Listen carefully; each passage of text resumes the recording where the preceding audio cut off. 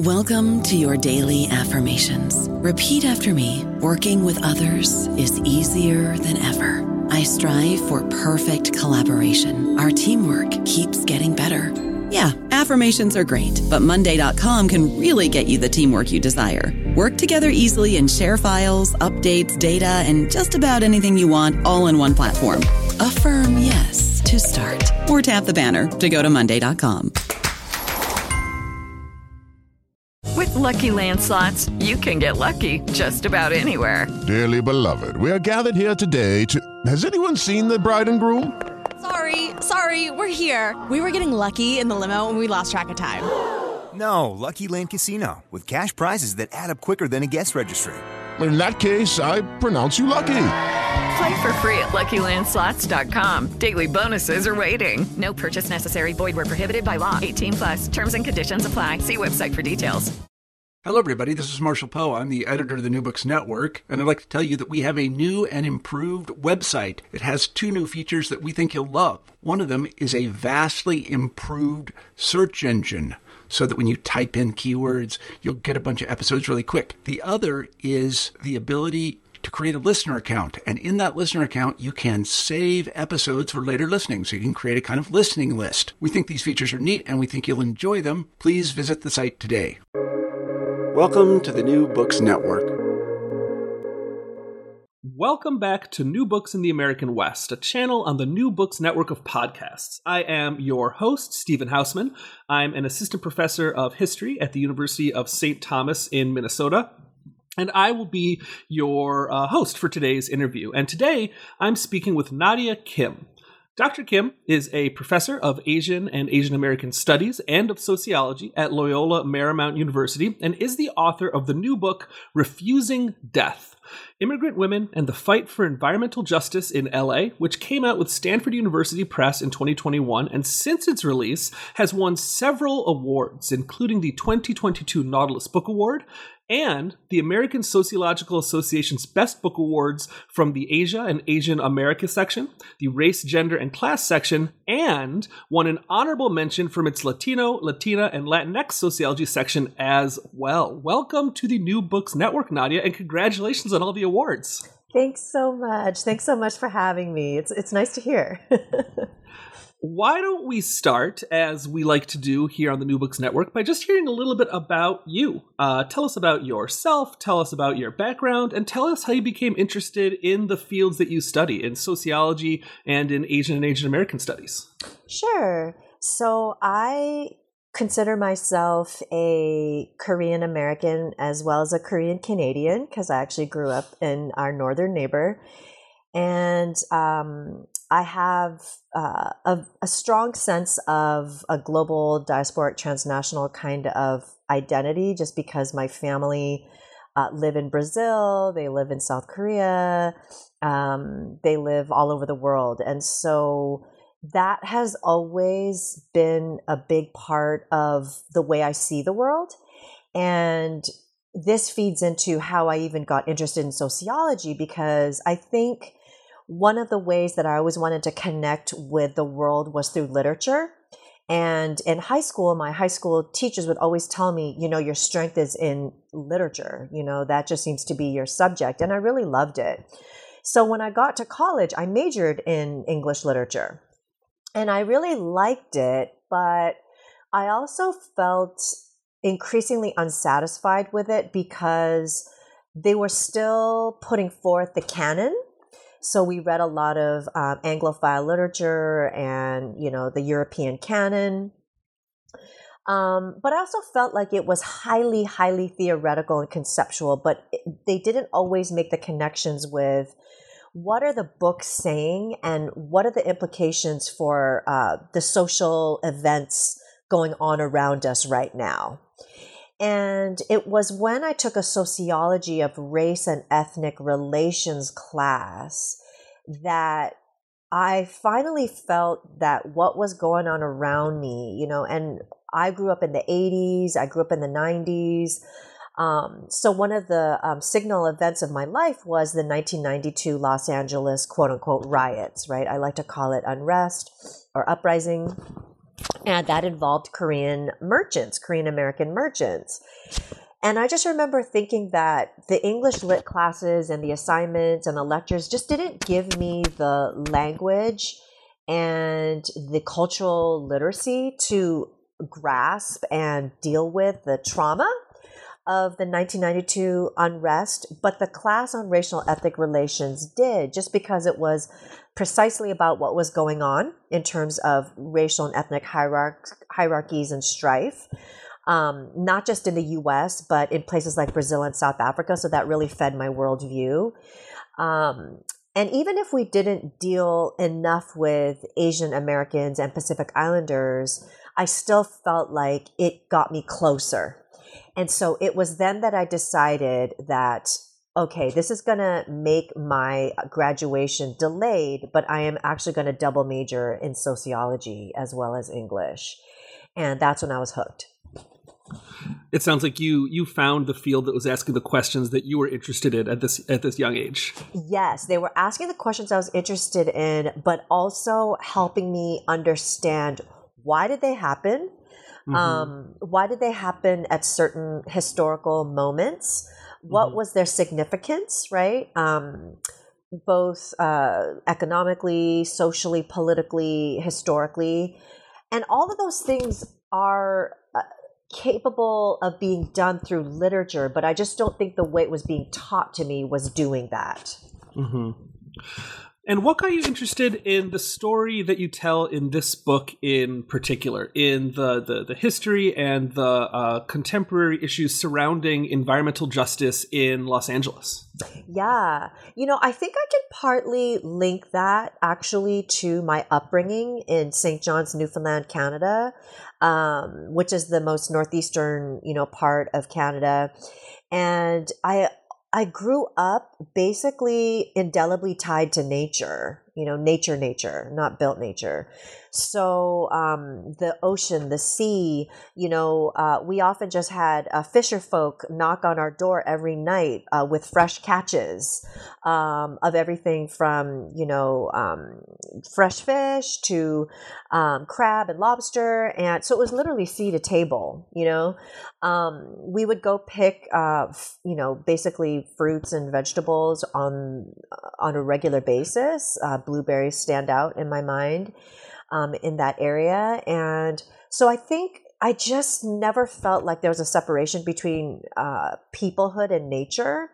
And that's always something that has stuck with me. And then, fast forward, I'm in college and I'm organizing on issues related to Prop 187, which basically wanted to deny social services to quote unquote illegals.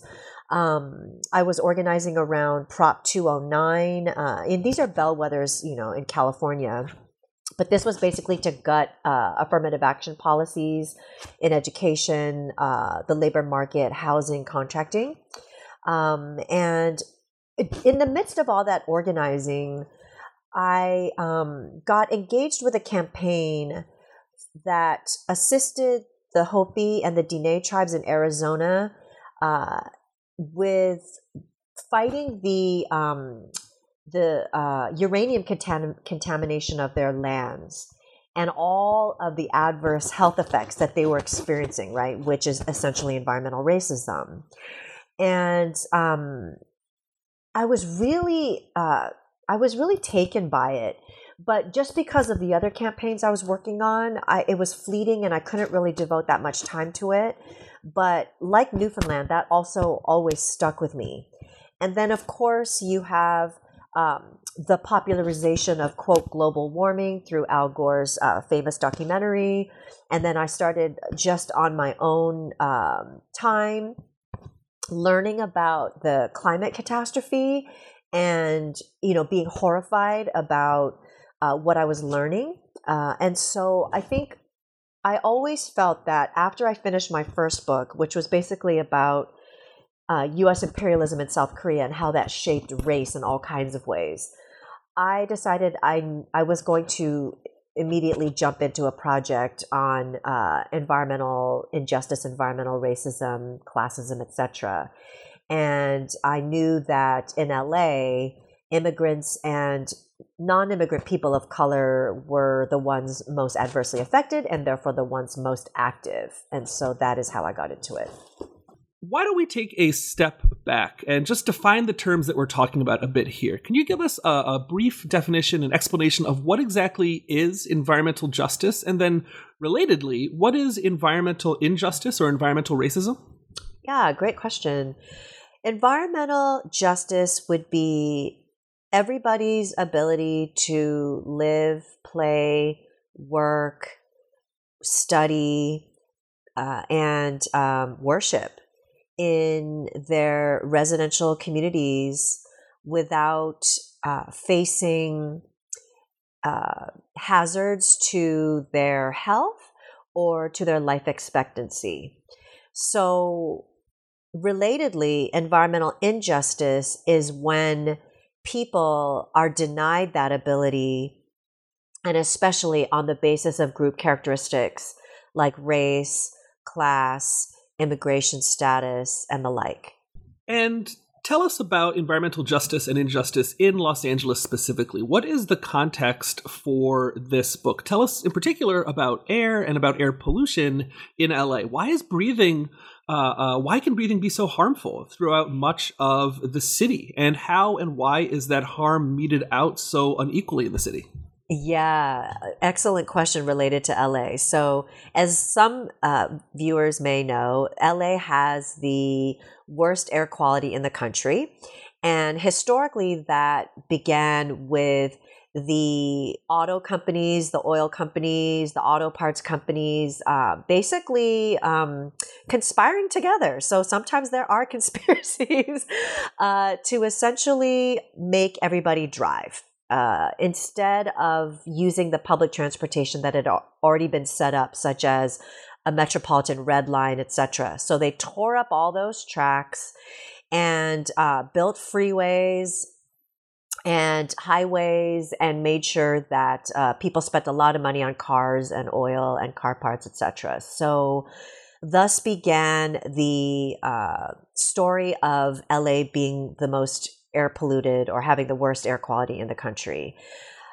Therefore, it starts there, but we need to understand that the story extends to the 1970s and 80s when the U.S. decides to deindustrialize and shift towards a manufacturing economy and essentially ships most of manufacturing overseas to Asia, Latin America, and the like. And because of that, most everything you and I buy, Steve, has to be shipped here.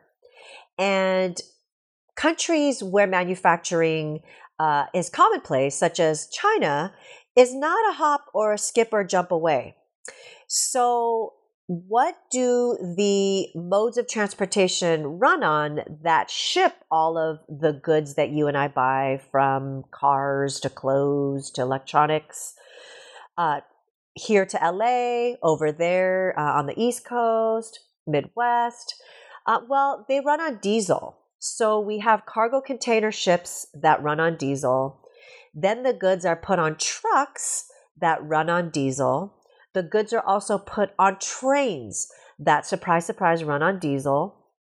And so the particulate matter that goes into the air lodges into people's lungs and causes asthma, other respiratory diseases, is implicated in bronchitis, emphysema, as well as heart disease and cancer. You know, we don't normally think of heart disease, but a strong linkage has been made. And so LA having the largest port, it's the port of LA and Long Beach in North America, and among the largest, you know, whether it's top 10 or it's in that range in the world, because we are closest to China, right? And so people who live around the port complex, people whose communities are often split or derailed by highways, and people who live by those rail yards are those that suffer the highest rates of asthma, cancer, and the like.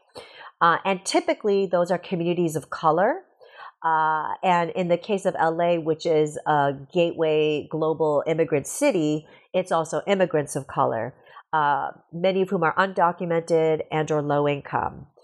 And the fact of the matter is that all of us suffer because of air quality in Los Angeles. I don't happen to live right by port complexes or rail yards, but I always see the soot, right? From the freeways, for example, on my windowsill, on my doorsteps, it's something we have to wash off regularly. But for these communities of color that are suffering from environmental injustice because of race, primarily, and class, secondarily, they're really suffering the brunt of it. And this book includes a great deal of on-the-ground research and interviews with people who are affected by environmental injustice in LA, people on the front lines of the environmental justice fight. And you were saying that you yourself have quite a bit of an activist background. Can you talk a little bit about the process of researching and writing this book? What was it like speaking to people who were so deeply engaged in movements like this? Yeah, I started this project in an unproductive way, in the sense that normally you are a member of the social movements before you ask to formally study them. But that's not the way I did it, just because of life circumstances, insofar as my first job was actually at Brandeis University, and I had a pre-doctoral fellowship in Boston as well. So I'd just been in Boston for a really long time. And by the time I got the job at Loyola, my first book was just wrapping up, and that's when I was starting my second book. So I knew that I'd be living in LA, but I hadn't been in LA for quite a while to be part of the environmental justice movement. So I had to start slowly but surely attending events and attending meetings, and essentially ingratiating myself to the members of the movement. And I knew that was going to take a while, which it did. So I just kind of started out attending events and protests and teach-ins and things like that. But I also started simultaneously telling them that I'm really interested in working on this project, trying to explain the expectations of academia, right? That I do this because in part I want to, and I'm very passionate about it, but it's also something that I'm required to do in terms of research expectations. And so they were all open to that, and that was fine. And one of the interesting things is that I kept thinking, well, these are activists. And so what's going to ensure that I gain their trust and we build a rapport is that I share my activist bona fides, right? So I make sure to tell them, look, I'm not just some professor who wants to come in and collect data, and I have no concern for the community, no awareness of what it means to be an organizer, and then I just leave and I publish stuff, and it's all for my own gain. I just thought that's what I'm going to have to do to establish trust. And I do think that played a part. But what was really fascinating is that it was when I brought my baby, and she was a young baby at the time, to the field, because as many working parents know, you kind of have to double up to get things done. That was when it seemed like the questions they might have had about me, or a little bit of the guard that they might have put up, came completely down. And I just didn't expect that necessarily. And it goes to show that research and research methodology is just as much kind of going in and seeing what emerges, as much as it is you come in with a set of questions that you hope get addressed in some way. Well, let's get into the book a bit and the arguments and the stories that you tell within. And I want to start by talking about the role of the state. All of the activism and all of the issues of environmental justice and injustice that you're talking about are happening within the context of the United States and are being shaped by policies set by the U.S. government on various levels. So could you tell us a bit about the role of the state, particularly the sort of early 21st century U.S. neoliberal state and the role that it plays in environmental justice, particularly as it pertains to the movements and the activism that you're interested in? Yeah, definitely.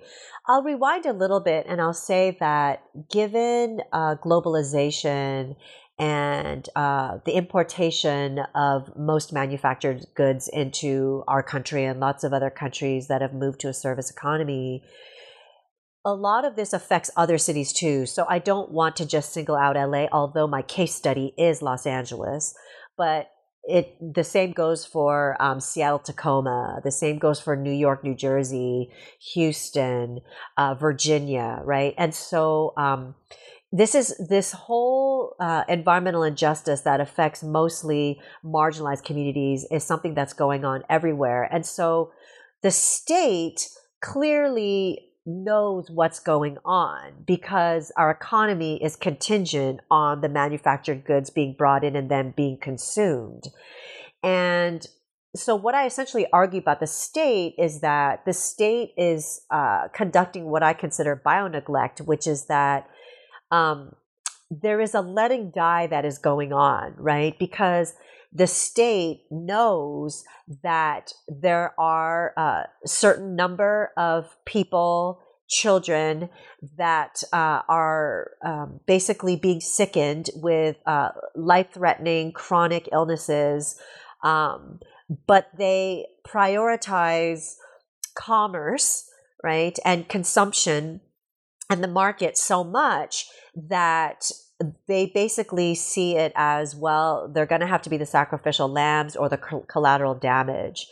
And this ties into questions we were talking about earlier also about neoliberalism. And I won't go too long into it, but one of the staples of the neoliberalism that we have moved into, especially since the 1980s and the Reagan era, is that of non-regulation or deregulation, weak regulation, right? So that weak regulation of the port pollution, the rail yard pollution, the freeway pollution.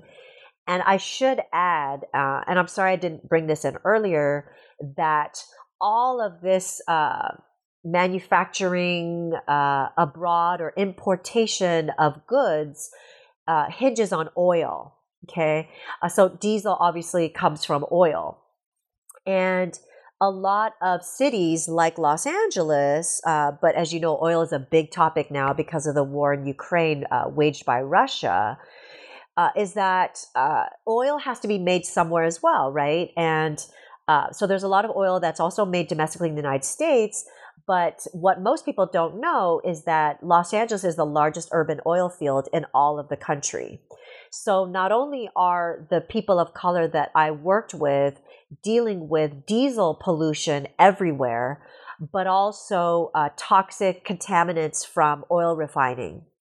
And there's very weak regulation of what the oil refineries do. So something that these refineries often do is called flaring. And so flaring is this massive release of multiple chemicals that are toxic and deadly into the atmosphere. And the way that oil refineries get around it, for example, some of the policies, because there's such weak regulation and weak enforcement by the state, is that they'll flare a lot at night when people are asleep and there's going to be less complaining about it. So these are all the ways in which the state gets implicated, right? Another quick way that I'll talk about is with regard to the undocumented immigrants, which is that the state is making a concerted decision not to legalize these populations that are essentially holding up our country and our economy. So the other decision they make is to not let them in at all. And we know all of this through Trumpism and the Trump era as well. I mean, it's kind of reached its apex there. And so essentially the state punishes undocumented immigrants in multiple ways, not just by polluting their bodies and shortening their lives, but also making it incredibly difficult to live here and just feel free and safe and to not be detained or deported, and to be able to have economic and political opportunities that citizens have. That idea that you were talking about a moment ago, and that is of course present in the book, of bio-neglect, I found to be an incredibly useful concept for thinking about other things as well, for thinking about the U.S. Response to the COVID-19 pandemic, for instance, where as, I'm going to use the word we very loosely here, but like we as a society just sort of determined that, well, however many people are going to die per day going forward, that is going to be the price of doing business for going to restaurants and opening up the economy and all that as well. I see a lot of parallels between what you're talking about, between the ongoing pandemic and this more localized example in Los Angeles too. Yes, no, that's an excellent point. And I think that the whole point about neoliberalism that I, mentioned earlier has a lot to do with allowing and basically instituting an extreme individualist society, right? We were always individualists. Adam Smith, the whole, shtick. But neoliberalism allowed us to become so extremist in our individualism that we would argue that it is more important for me to have the individual right not to wear the mask than for me to care whether my unmasked face is killing somebody. Right? I mean, I don't think it gets more extreme than that, right? And the notion that making us wear a mask for the collective good is a form of communism and socialism, which obviously is the boogeyman and has been in the United States since its inception. And so to me, it's a very similar relationship to NIMBYism and to I'm just going to buy and waste whatever I want. And I'm going to, live the way that I live because that's my individual right. It doesn't matter that communities of color, people of color, undocumented immigrants are suffering through premature death and chronic illness and don't even feel free, to move about the world. There's just a complete lack of consideration of what is the public good. Maybe my favorite part of the book, my favorite chapter of the book, was the one where you talk about emotion and how among immigrant activists and other activists as well, how emotion can be an important tool in the activist toolbox. Can you talk a bit about how emotions can have a great deal of power in environmental justice movements? Yeah.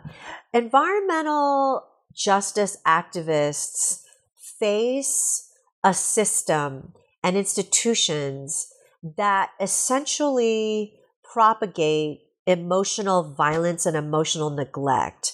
And I don't think we've always talked about the emotional structures of global capitalism and neoliberal capitalism, right? Racial capitalism.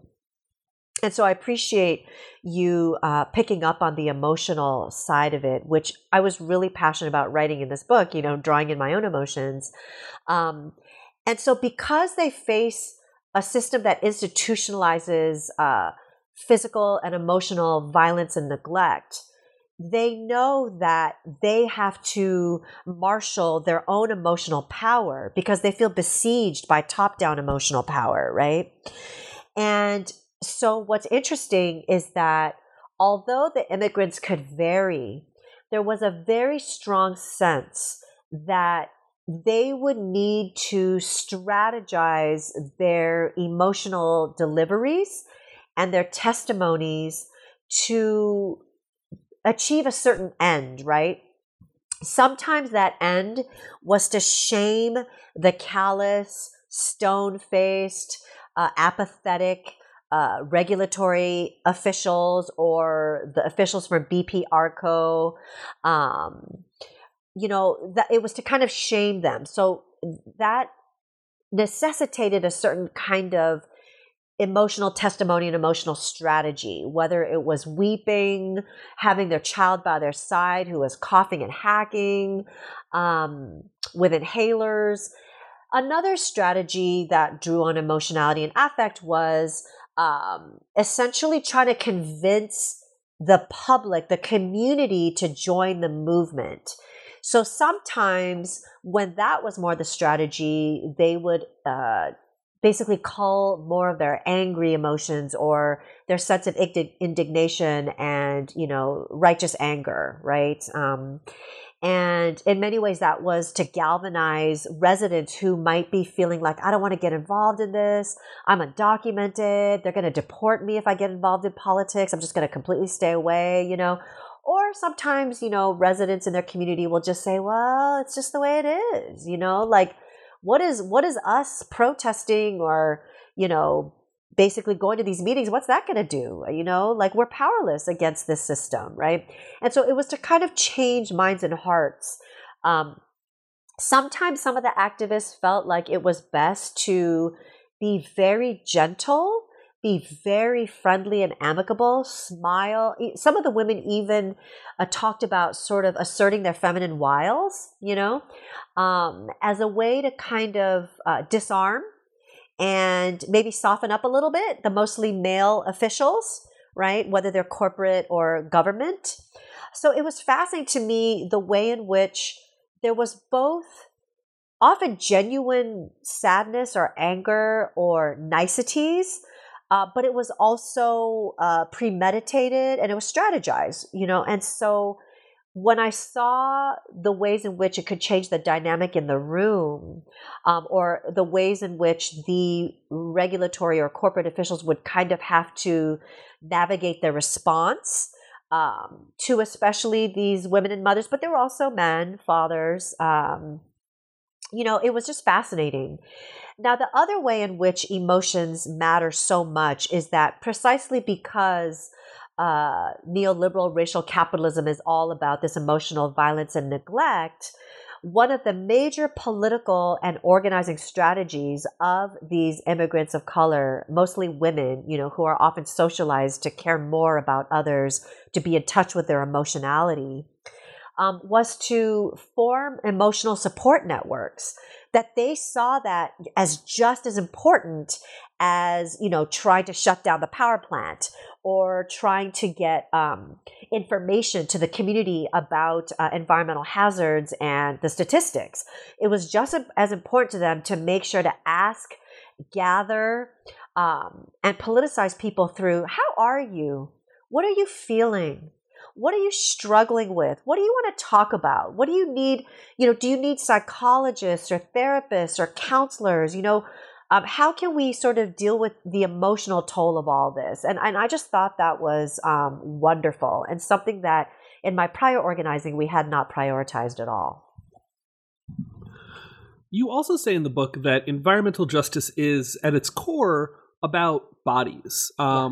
So explain that a bit. How are bodies and the act of, or the kind of being of embodying at the center of this story? How is that the case? I see bodies and embodiment as a very broad framework for understanding what we think or how we think, what we feel, how we feel, and our physical motion through the world. So to me, when our embodied selves or our embodied communities are situated within environments, be they natural nature environments or built nature environments, there was always that relationship between that embodiment and that environment, right? And so oftentimes, because, especially in sociology and the other social sciences, we're taught to kind of think more along the lines of race, class, gender, sexual orientation, etc., which is absolutely major social axes of society and of the world. There's no question. But I think if we understand more broadly the fact that racialized, gendered, classed bodies are always somehow in relationship to nature or built nature, then it allows us to see that we can never really separate the two. And so that's why, for example, in my book and other eminent scholars, I'm not eminent, but eminent scholars have said that if we want to truly understand racism and white supremacy, there is no way to do that without centering environmental racism, right? Or colonial racism, imperialist racism, settler colonial racism, right? And to me, that is absolutely true. But we need to understand that we have to think of the world in terms of the relationship, the interconnections, right? The synergies, the symbiosis between our embodiment and, the environment that these bodies are situated within. I don't know about you, but I'm very busy and I don't have a lot of time to cook. That's why I subscribe to Factor. Eating better is easy with Factor's delicious, ready-to-eat meals. Every fresh, never frozen meal is chef-crafted, dietitian approved, and ready to go in just 2 minutes. You'll have over 35 different options to choose from every week, including Calorie Smart, Protein Plus, and Keto. These are 2-minute meals. Factor meals are ready to eat and heat, so there's no prepping, cooking, or cleanup needed.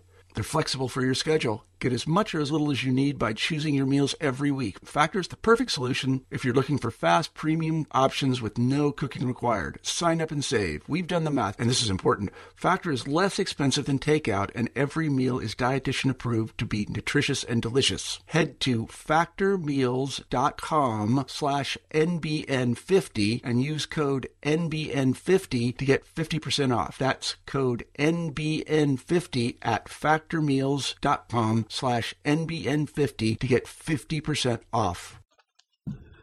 And along with emotions and along with bodies, another really important concept in this book is that of community and how people define community. So tell us, how do the immigrant activists that you spoke with, how do they define this idea of community, particularly in the book among Mexicans and Asian Americans? How is community defined in ways that is both kind of similar to each other, but also very different when it comes to questions of class and race and ethnicity? The largely Mexican, many of whom were undocumented and lower income, working class, the way that they defined community, to my surprise, was based on a collective who are impoverished.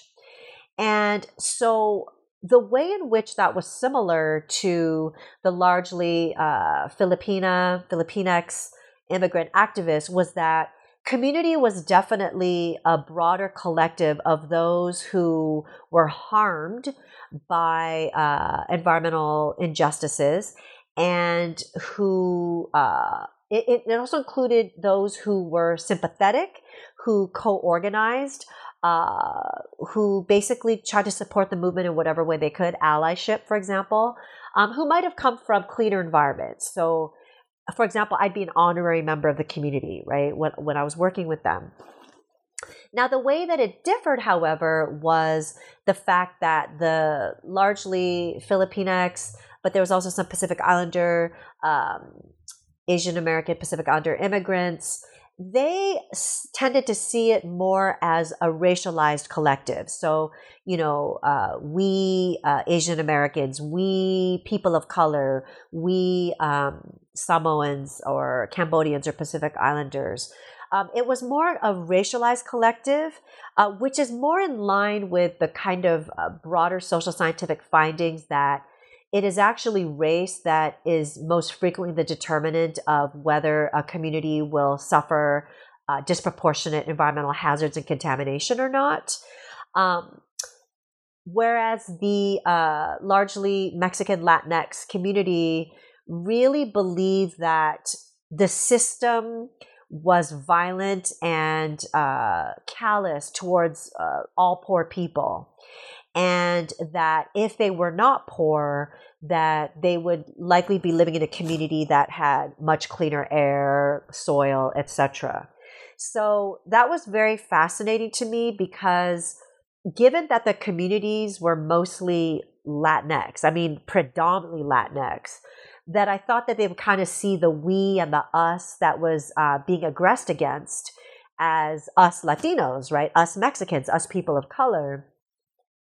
But really, the sense that class was the main dividing axis really organized their politics. Now, as a quick note, what I think is one of the major reasons for this is one that forces us to look transnationally. And my work has always centered a transnational framework within a broader world that has been colonized and imperialized and global capitalized, right? And so if you think transnationally, the main injustice that these immigrants suffered back in Mexico was poverty. So it makes sense that if they experience poverty there, and then they come here and they experience poverty as well, that poverty is going to be center stage in their political orientation and ideology. And then related to all this, all of these ideas about community and different ideas about what unites people within these groups also shapes how they view themselves as part of, or maybe more accurately, as kind of described in the book, as like apart from the United States as well, right? Yeah. And so relatedly, and this point joins with the previous point I made nicely, the Filipinx Americans, for example, had a very strong relationship to environmental justice struggles in the Philippines, because if you look at imperialist racism conducted by the United States against the Philippines, the U.S. has basically polluted major waterways in the Philippines, such as Subic Bay, because of massive military-based pollution and militarized pollution. So one of the things that many of us don't hear about is the fact that, yes, oil and gas, fossil fuel, for certain, major contributor, one of the biggest contributors to the climate crisis and environmental injustice locally. But the biggest polluter in the entire world is the military. And the United States military, being the biggest and most, formidable military in the world, is one of the biggest polluters across the globe. So that imperialist racism in the Philippines has been joined by the, basically unfettered capitalism that countries like the United States has imported into Philippines. So, for example, logging companies basically just, basically completely decimate, just acres and acres and acres of forests. And because of that, many Filipinos died when there was massive flooding because there was no trees there to stop the flood. And so that kind of, U.S.-led neoliberal global capitalism is also a form of imperialist environmental racism there. So because of the Filipino Americans from locally Los Angeles, their relationship to the Philippines and the environmental imperialist racism over there, that was one of the reasons why they transnationally also really focused on the racism aspect, right? And so I bring all that up to say that that transnational orientation is practiced by immigrants of color increasingly in today's world because they don't feel that they are made fully human or allowed to be fully human in the United States. And, I don't even have to rattle off all of the, harmful rhetoric, racist rhetoric, nationalistic rhetoric by our politicians, which reached a zenith point with Donald Trump's administration. But basically, they're either denied this sense of fully being a member of this nation state by dint of the environmental classism that they perceive, the environmental racism. It's also the regime of illegality, the detention regime, which is basically just an extension of the prison industrial complex, the deportation regime, the militarized border, the wars or the incursions waged by the United States into their countries, both past and present. And so, they basically see community, tying back to our previous point, as their home, right? And their homemaking. because really there is no other home to which they belong. And that separation, what you call in the book in a phrase that I really loved and like underlined and wrote a little exclamation point next to when I was reading the book, that separation, what you call an unwillingness to genuflect to the American state. How does that shape ideas about politics and politics? And by politics and politics, I mean like politics with a lowercase p and politics with an uppercase p. Yeah, no, it's really fascinating because these activists, if you ask them about any local political issues related to their community, and it doesn't just have to be about environmental justice, it could be about what they think about, police treatment or what they think about schools. Because one of the things that I also study in the book, which I haven't mentioned yet, is the school reform movement. And so, they understand that the state, is involved in public schools and whether or not the schools have adequate resources, textbooks, teachers, hot meals, counselors, mental health counselors. That was something, very important to them because as we've discussed, they politicize emotional life and find political solace in forming emotional support networks to deal with the violence of the state and corporate and Wall Street America.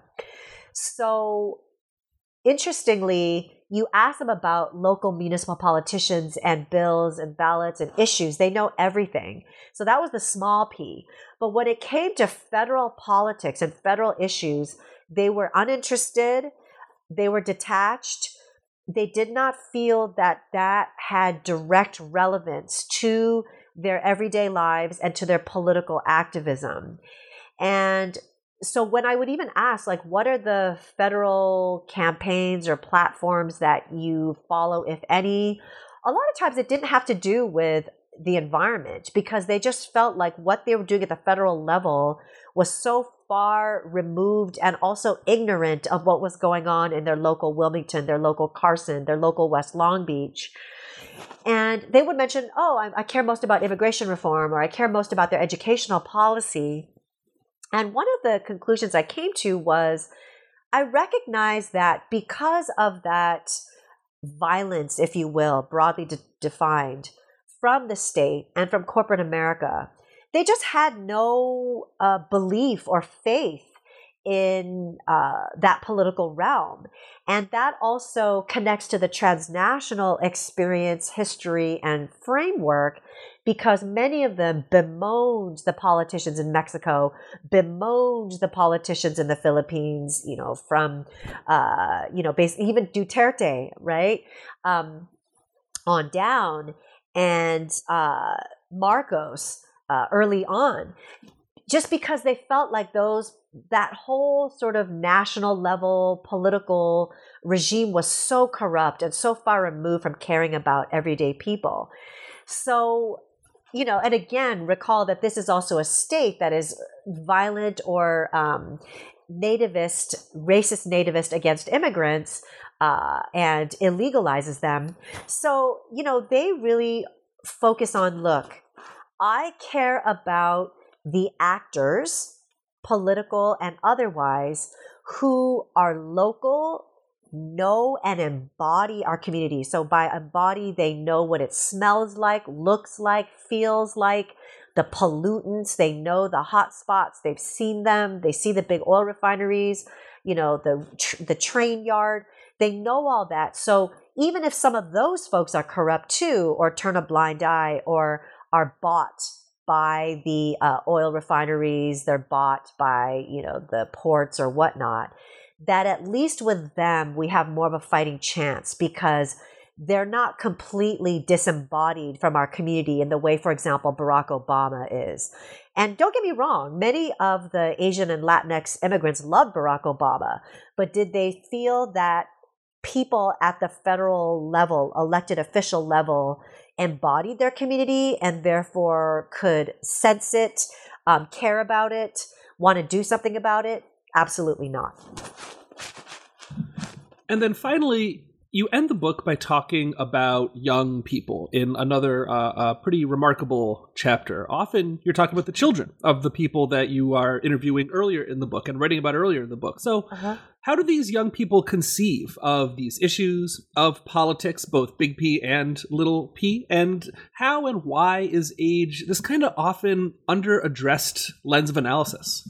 Yeah. I'll start with the last part of your question. Interestingly enough, there has been some work on citizenship by Iris Young and others who address the lack of political recognition given to young people. And so in effect, what we're doing is we're stripping young people of resources, even if we don't care about rights as much. As you know from my book, I'm not as concerned about rights because that involves being embroiled in the state and only finding political answers and solutions in and through the state.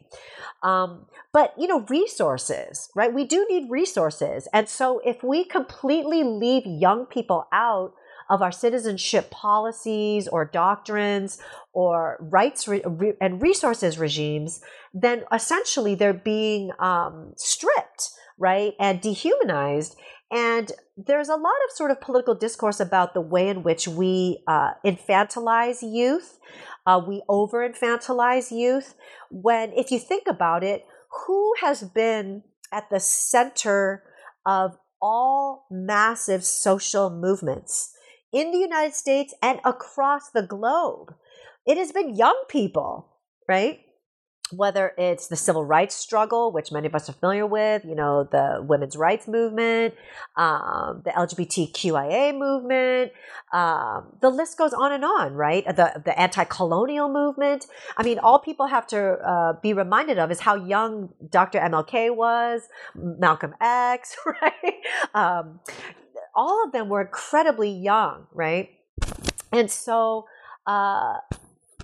how on the one hand are youth and young people the agents of massive revolutionary or social change, yet they're not recognized formally under our political doctrines, right? And so one of the ways in which not just the historical activists that I mentioned, anti-war movement, free speech, right, student democracy movement, but, the environmental justice activists of today, such as the ones I studied in LA, the way that they completely turn that on its head is by granting themselves political voice and political resources, right?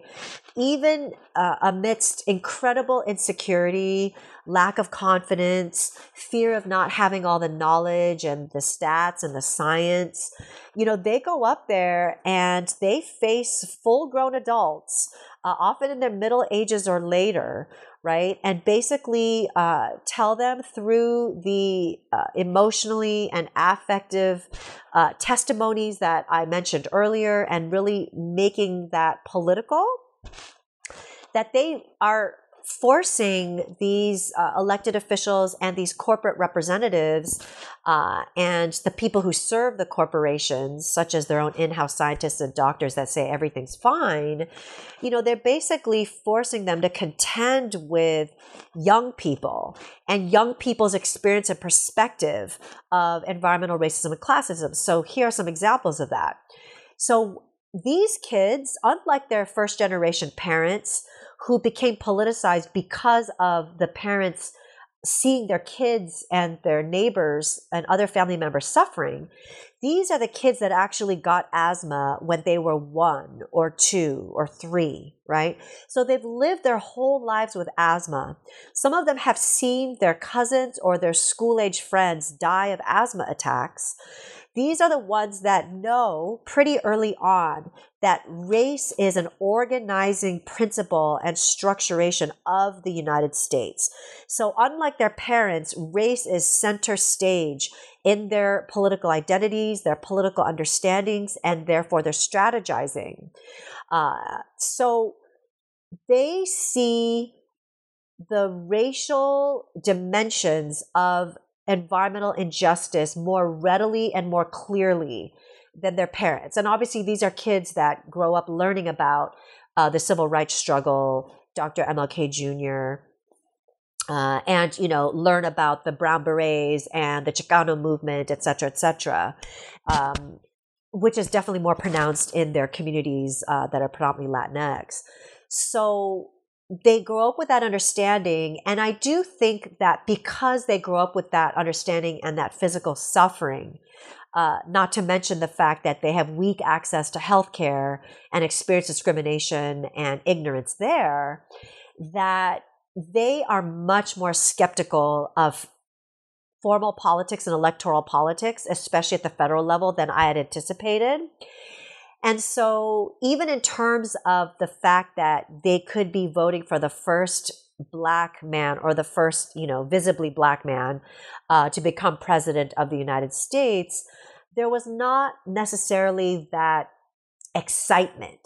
There was not necessarily that sort of desire and zeal to kind of campaign for him and be a part of that whole very youth dominant movement, like, for example, for Obama, that I kind of saw, I think, more among more privileged youth, because they had a very strong understanding of the way in which the state, corporate America intertwined to make their lives incredibly unhealthy, unleash premature death, and to look down on their communities, to look down on Wilmington, look down on West Long Beach, look down on Carson. So kind of similar to their parents, though, they, even if they were sort of jaded by local politicians, that if they were going to put their efforts anywhere, it was going to be in that realm. And then as we begin to wrap up here, I always like to ask my guests to put themselves in the shoes of a reader of their book. And imagine a reader thinking back on this book a year after reading it, maybe 5 years after reading it. What would you hope that that person would come away from this book understanding? What would be sort of one big takeaway you would hope that they might remember thinking back a few years down the line from the work that we've been talking about here today? Yeah, I think one of the major things I'd like them to consider is the environment is not just natural nature out there, right? That it's, oh, that's air, or that's water and oceans, or it's soil. And it doesn't really have to do with people and relationships and institutions within our society. It's just kind of like that stuff out there, just kind of like the climate crisis is stuff that happens out there, and once in a while we're reminded of it being close to home. I really hope that they understand that the environment is also human nature, right? It's the peopled environment. It's the built environment. And as I mentioned earlier, all of us are in relationship to that environment and to one another. So there's no way you can separate any of it. And by extension, all of us are implicated in terms of what pollution exists, how much that pollution is unleashed upon people of color, low-income people, immigrants, especially the unauthorized, and that we have to think again, going back to kind of the COVID-19 pandemic example, about the collective. So even though I don't want to take the focus away from the activists of color themselves, especially many of them being women and mothers who get no political respect, and I don't want to individualize a phenomenon that is highly embedded in our system, I do want people to think about how much the world is defined now by oil, fossil fuels, consumption, residential segregation by race and class. And I would really like people to think about, how do we address those structurally? How do we address those institutionally, whilst at the same time, yes, doing our individual things like solar panels and less water during droughts and recycling and all that. But I want people to see the latter as secondary to finding the structural solutions or the structural way forward. So what does that mean exactly? As a brief example, what I would say is, let's go into the communities that are marginalized and listen. Let's listen to what these people are suffering from and what they need help with. Just sit back, listen, learn, and then help. Right? Just be an ally in whatever way that you can. That's a movement towards structural solutions, not a siloed, individualized solution that will ultimately never solve the environmental injustices and climate crises that we're facing right now. The last thing I'll say really quickly is I want people to know that it is the unsung, the overshadowed, right? The people who have no names that are the ones fighting to make the air cleaner for us to breathe and for hopefully our children to breathe if there's a world for our children and grandchildren. And I want people to pay that kind of political respect where it's due. As I was reading this book, I was I'm a historian by training. I teach history, which is a related field, of course, to sociology, but it's its own distinct thing. And as I was reading this book, I was thinking, in history, so often we can fall into the trap of, writing or teaching or whatever is telling the stories that we tell that are basically like, things were bad. A bunch of stuff happened. They were still bad after all that stuff happened, right? And what I liked about this book is that it was a story about people, sitting up and taking notice, about people doing things, about people seeing problems in their community and, organizing and engaging as activists in trying to make things better. And I'm not saying that that's necessarily a difference between history and sociology, but it was just refreshing to read a book like this about people doing stuff and trying to make the world a better place. So I really appreciated that. That was one of my big takeaways that I'm going to come away from this book understanding. Thank you so much for saying that, because I do think that oftentimes in our disciplines, we're not encouraged. So some of this is about the professionalization of our disciplines, right? We're not encouraged to really think of this as, well, what about what I just found leads or opens a doorway to how we address these hierarchies and social injustices and systemic problems, right? And I do think that given the political nature of our world, I do think there is a bit of a sea change in academia right now and in the quote unquote ivory tower, that we do need to stop branding work or stigmatizing work that has strong political implications as, mere ideology. I think that's highly problematic because, as you and I both know, all of us bring our subjective positions to our research. If that's the case, then what are the subjective solutions that our research helps point to? Yeah. Well, when I'm talking about these things with my students in classes, sometimes a student will say like, well, we'll be talking about, I don't know, the rise of conservatism in the 1960s and 70s. And they'll say, well, I don't want to get political in talking about this. And I say, we're talking about history. It's all going to be political no matter what you do. And I think that there's a broader recognition within academia that, as you're saying, the work that we do is going to be political and subjective in that way. And that maybe we should embrace that a little bit more.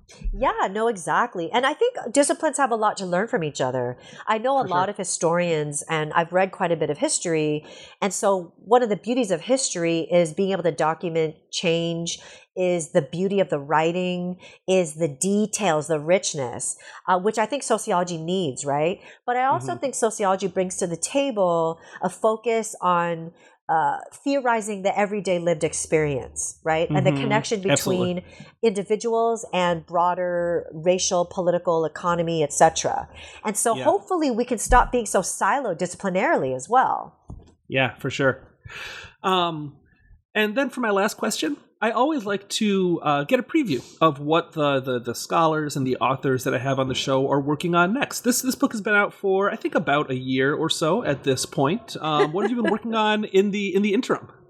You're already doing this to me, Steve. You're rushing me. I already am. Come on. I want to have you on again as soon as possible. I know. Yeah, I've got stuff brewing in my mind, So one of the first things I'm going to be working on is I actually want to work on a book that is going to be an intellectual history, a critical intellectual history of sociology. in part because I was very much inspired by the work of a sociologist named James McKee. And he wrote a book called Sociology and the Race. I think it's called Sociology of the Race Problem, the Failure of a Perspective. And what it addressed was the failure of sociology in the 1950s to anticipate the civil rights struggle and the broader Black freedom struggle. Even though social science prides itself on being able to track social patterns and therefore at least have some sense of predictive power, right? Not to say that you're going to predict everything exactly like with a crystal ball, but that you'd have some ability based on tracking social forces. Now, I believe the same thing happened with the rise of the Trump era, that social scientists, and to be frank, other disciplines, were caught rather flat-footed with the rise of the Trumpian era, basically of neo-fascist authoritarian populism based on racist nativist demagoguery, right? And I think the social sciences were also flat-footed on what that would entail specifically about that racist nativist demagoguery. So the focused attack on Mexicans, Latinos, and Muslims, the focused attack on China and therefore Asian Americans who could be mistaken for Chinese. I don't think the social sciences and much of academia had done a good job of anticipating that. So what I want to do is I want to trace the intellectual patterns and debates that we were having leading up to the rise of the Tea Party and Trump era, et cetera, that were kind of myopic or asking questions that were maybe sideways or a little bit too delimited. For example, I think Asian Americans and Pacific Islanders have been rendered either invisible or secondary at best to the race issues that we've been studying and the racial populations we've been researching. So I do think that's one of the reasons. So that's one project I'm working on. Another one that I've sort of started just thinking about in terms of the literature at this point in the early stages is to study U.S. imperialist racism in South Korea. And, for so long I've been studying South Korea and nobody cared about South Korea until until Samsung and LG and all of them came into prominence. And of course, BTS, Blackpink, and Squid Game and Parasite and all of that, right? So that's relatively recent. But what I'd like Americans and other people to know is that the U.S. has been an imperialist power in South Korea since the mid-1940s after World War II, and that has invited imperialist environmental racism. And one of them is a missile detection system that the U.S. military, in cooperation with the South Korean state, since the South Korean state has to depend on the U.S. militarily, still wants to put in this peaceful rural village. And essentially the contaminants and the militarized danger and violence that this missile detection system could bring to this rural village is legion. And you already have many elderly, in fact, grandmothers, women, as well as elderly men out there daily protesting and physically fighting with military police or the Korean police force. And so this military system is called THAAD, THAAD. And so I wanted to sort of just do some pilot research on that, but I do think it'll be something difficult to research. So I'm trying to figure that out. Both of those sound like fantastic and incredibly relevant projects. So, thank you. Hurry up and get writing them so I can read them and put them on my bookshelf. All right. Well, get me just gallons of coffee. I'll do it. All right. I'll do what I can. Dr. Nadia Kim is a professor of Asian and Asian American Studies and of Sociology at Loyola Marymount University and is the author of the award-winning book Refusing Death: Immigrant Women and the Fight for Environmental Justice in L.A., which came out with Stanford University Press in 2021. And I should note that all proceeds from the book go to the community activists that Dr. Kim worked with. So please do support this book. Go buy it and read it. It supports all manner of good causes, and it's just a fantastic book in general. Thank you so much for joining me today, Nadia. It's been a pleasure. Thanks, Steve. I had so much fun talking to you. Take care.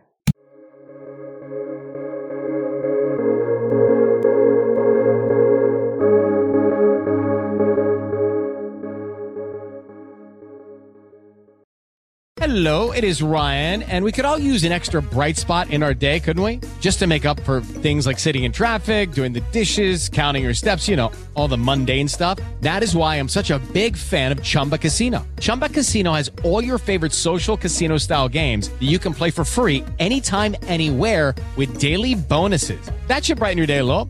Actually, a lot. So sign up now at ChumbaCasino.com. That's ChumbaCasino.com. No purchase necessary. VGW Group. Void where prohibited by law. See terms and conditions. 18+.